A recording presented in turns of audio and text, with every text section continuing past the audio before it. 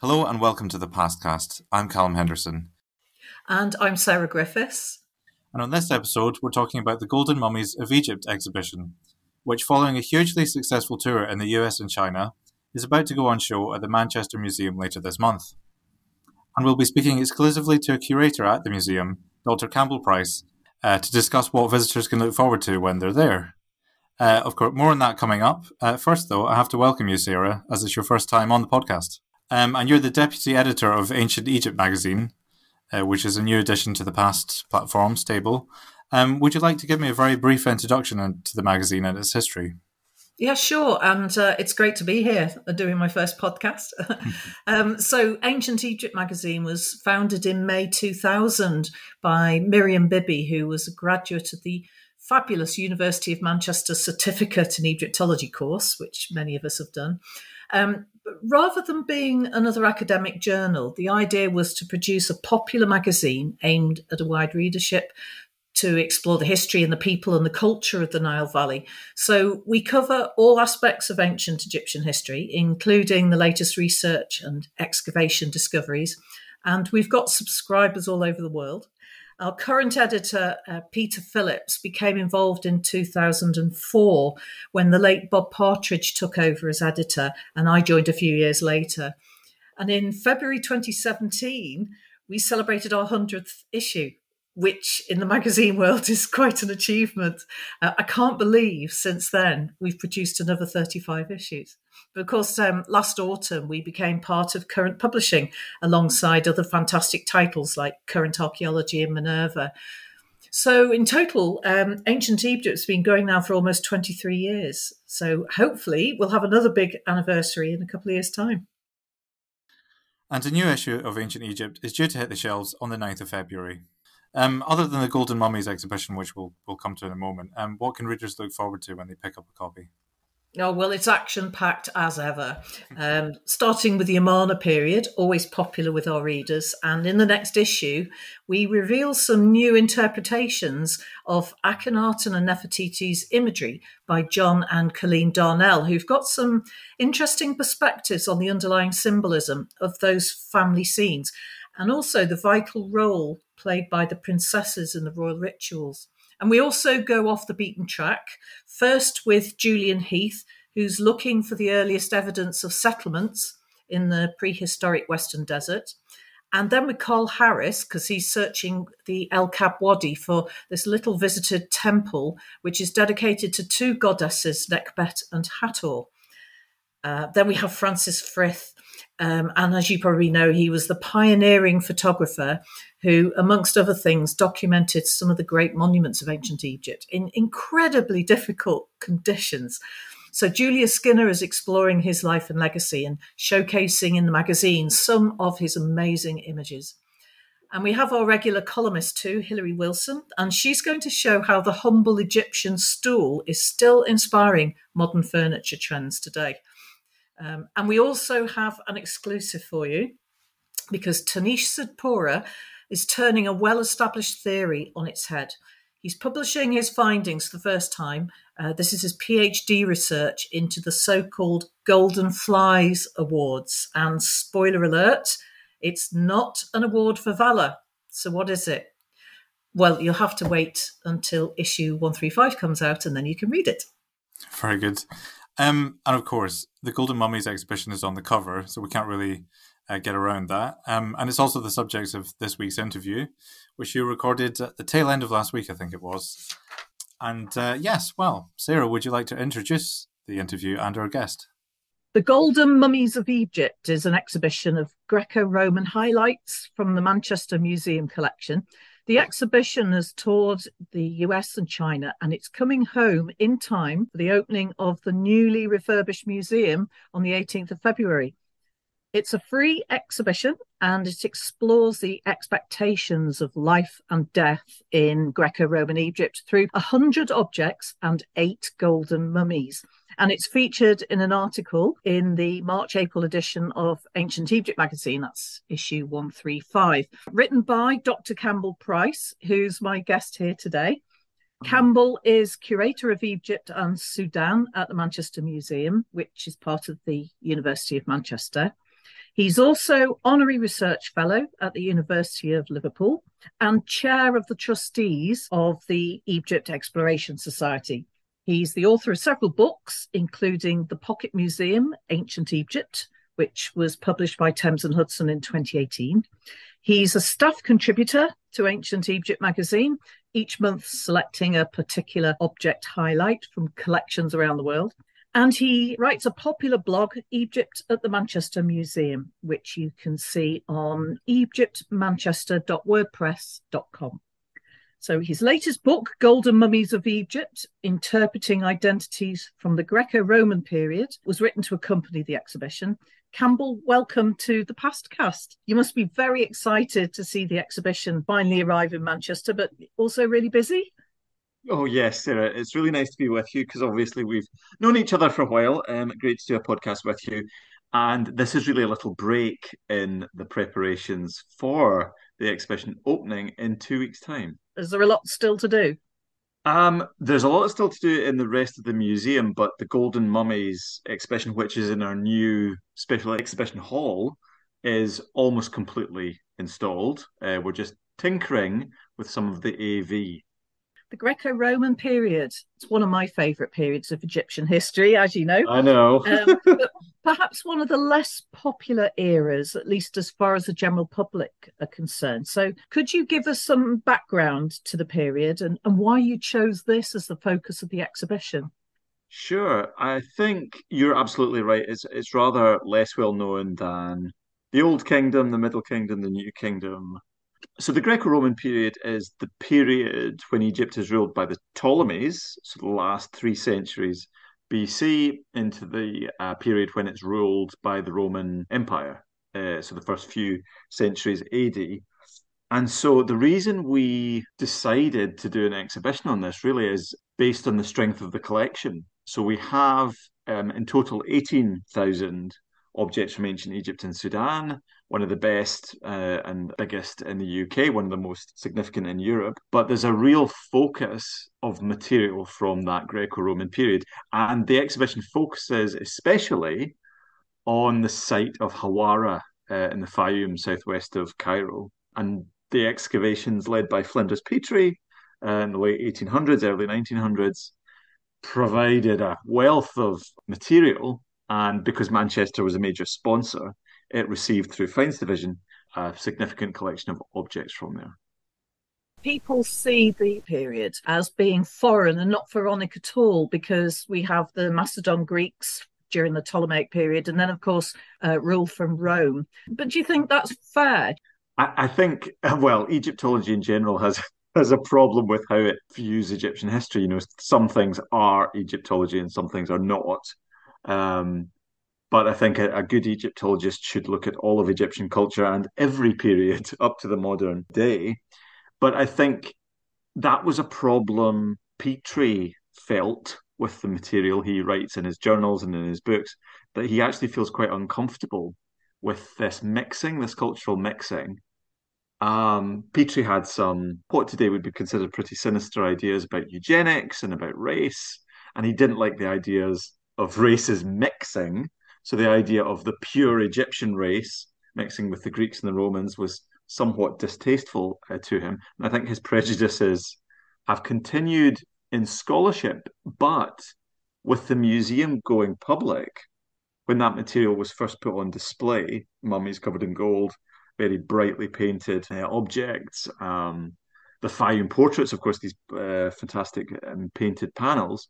This was all very popular with the intelligent people of the late 19th and early 20th centuries. So, despite his disfavor, I think that multiculturalism actually finds a lot of enthusiasm amongst viewers in modern times.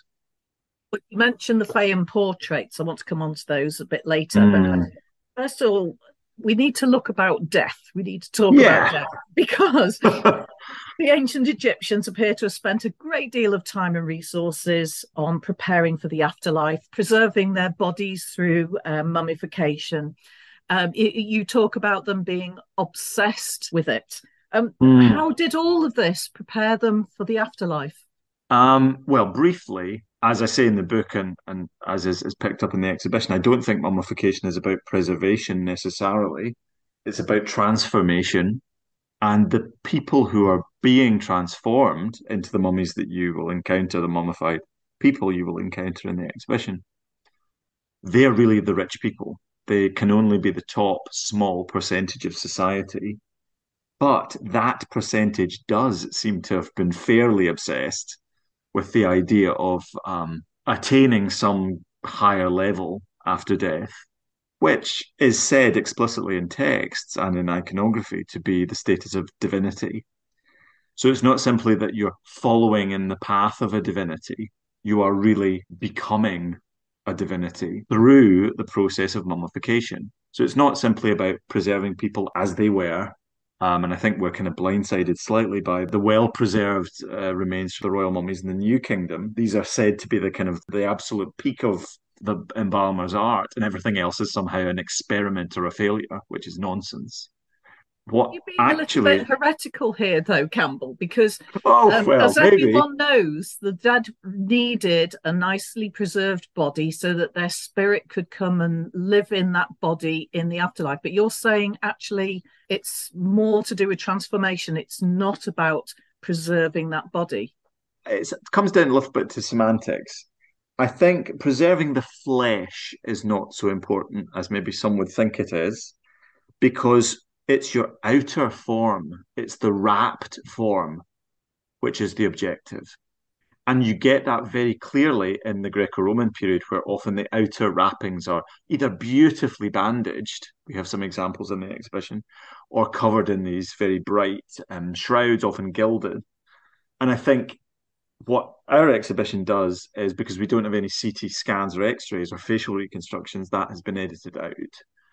And we didn't have any facial reconstructions anyway. It just puts a focus on what the ancient Egyptians wanted the outer layer to be, if it was seen by anyone, which there is some evidence that, at least in the Roman period, mummies were meant to be viewed by at least family members for some time after they were created.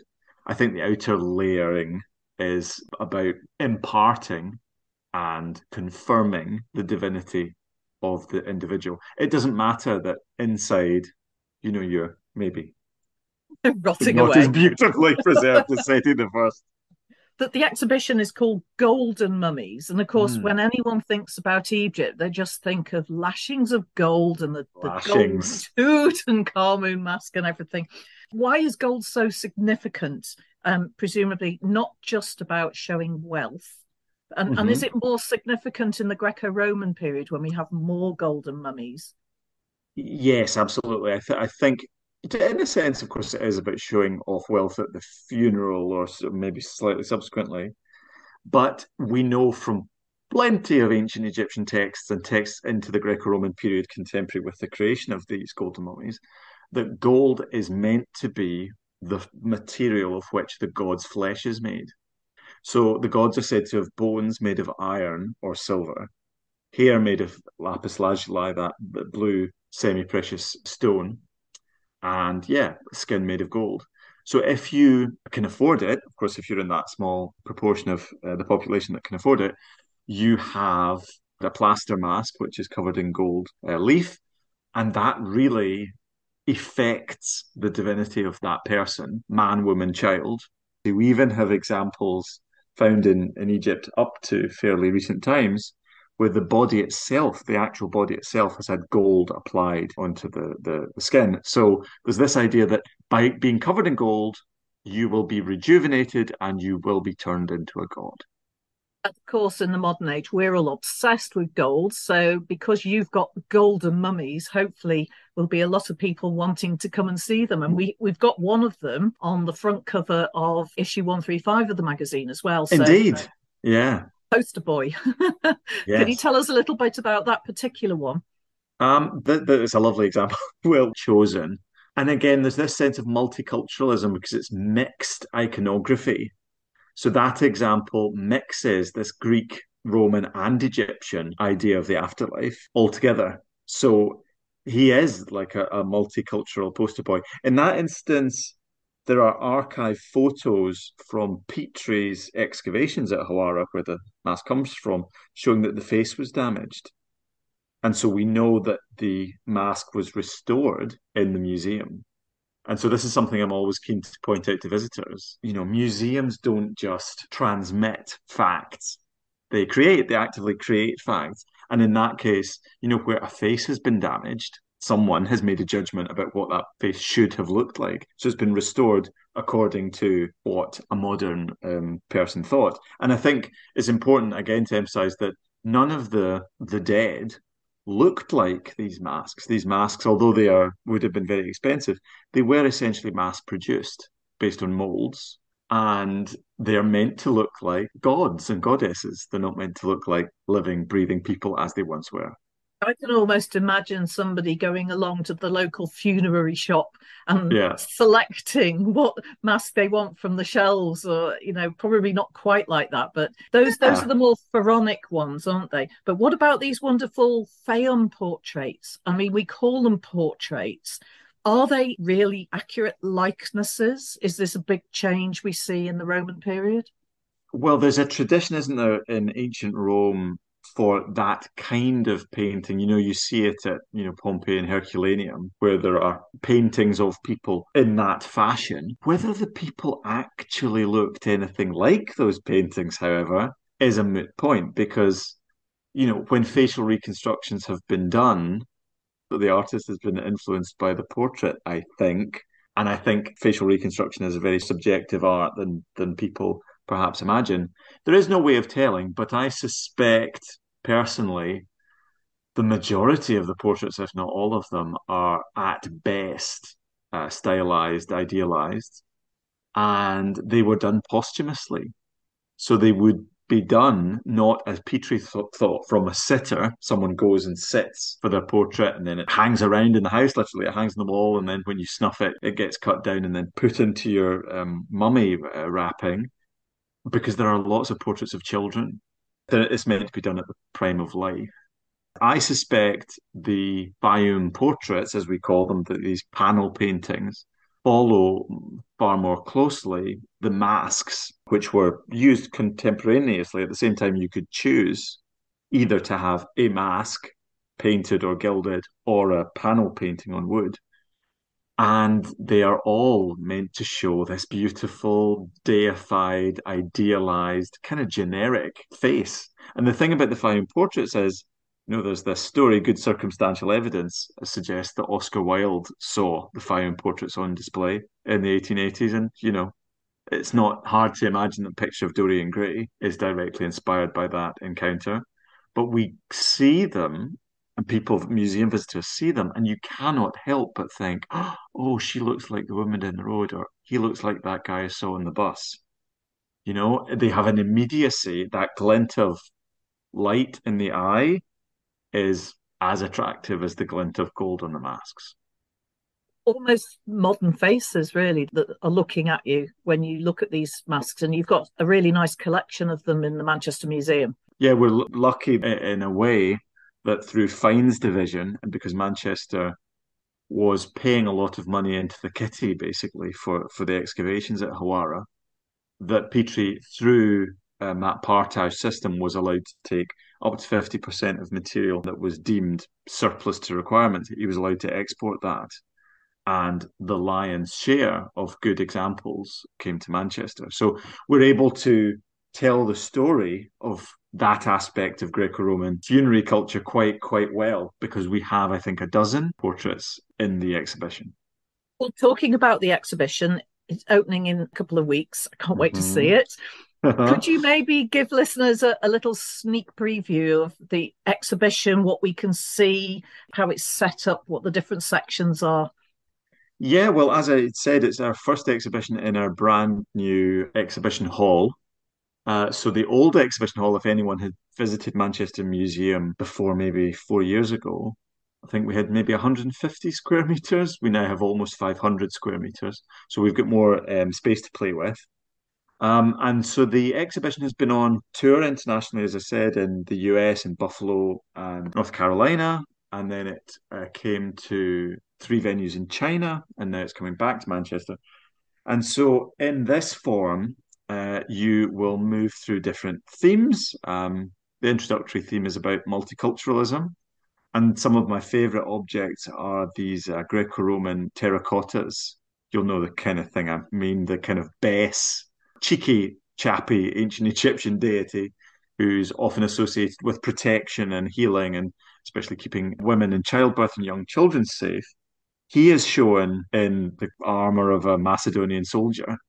So it's kind of this idea of how would you depict a god to protect you in a kind of threatening way? Well, maybe, Macedonian armor was quite threatening if you lived in the Ptolemaic period, I don't know. But these are objects from houses. And so it sets the scene that although the exhibition mainly concerns the elite, people who could afford a gilded mask and mummification, this idea of hybrid gods and multicultural gods, I think, pervaded society in the last centuries, BC into the first centuries AD.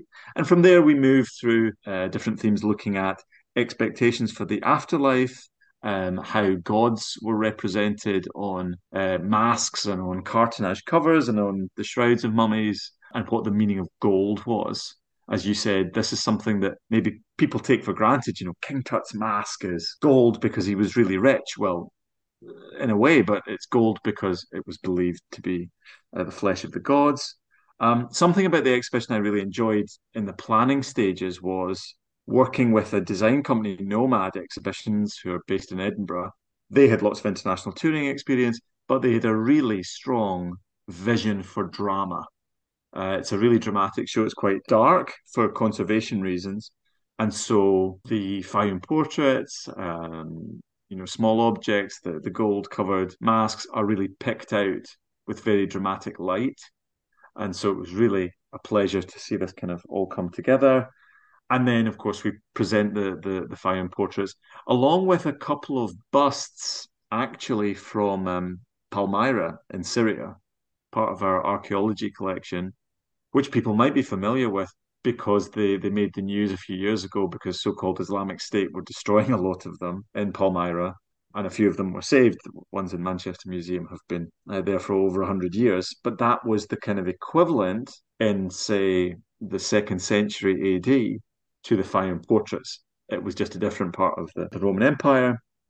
And then we move into a final section about why are we interested in all of these objects. And I just think there's something about Ptolemaic and Roman temple art, the hybridity, the mixture with some Greek and Roman influence, the fullness of the figures, the plumpness of the figures often, and the very liberal use of gold, which makes them very attractive to the museum going public, if not to Flinders Petrie when he found them. I'm going to put you on the spot now. What would you say is your favourite object from the exhibition? My favorite object is maybe not what you would expect. It's a little object from daily life, quotation marks, and it's a little, maybe, oh gosh, 5 or 6 centimeter wide convex glass disc, which was found by Petrie's team, Egyptian team, at Hawara. It's clear glass. And it makes you think, gosh, if they had clear glass, I mean, Petrie thought it was used to focus light like a bullseye. So you could focus, Egyptian sunlight, which is pretty strong, and you could potentially, start a fire that way. But you can also use it to magnify text. And I just think it's fascinating. If they had that very fine understanding of how glass refracts light, you wonder what else could they do? I don't want to build into conspiracy theories, but it's quite an unassuming object in an exhibition about golden mummies, but it's contemporary with the people who are in the exhibition. So I think it's fascinating.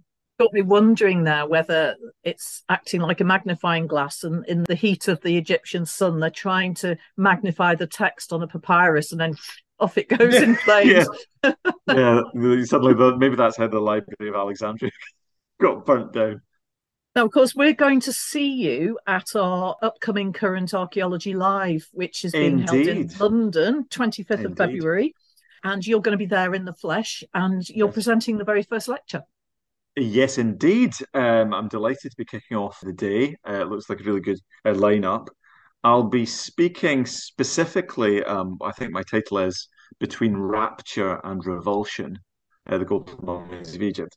So this really concerns the last chapter in the book, which just considers why, I mean, it really is the $64,000 question. Why do people get so interested in ancient Egyptian mummies? I'm not sure. Well, I am sure, You I are. think, and I'll tell you in the exhibit. I'll tell you in the lecture. It is this sweet spot, what someone described to me as the Goldilocks zone.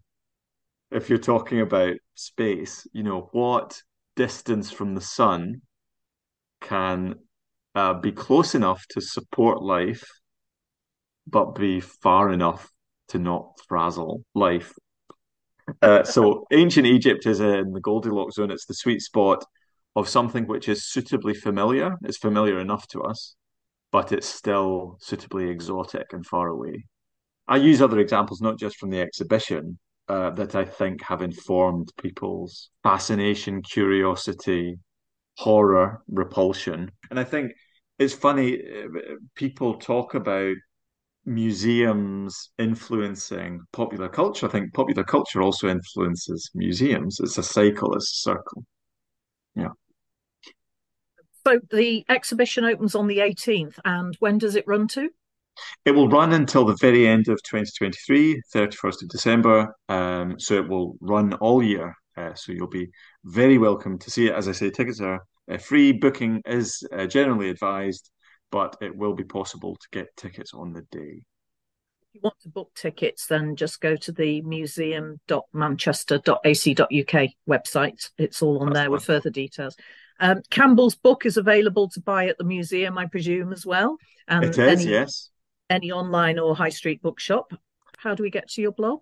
It is egyptmanchester.wordpress.com, or you can follow me on social media at EgyptMCR.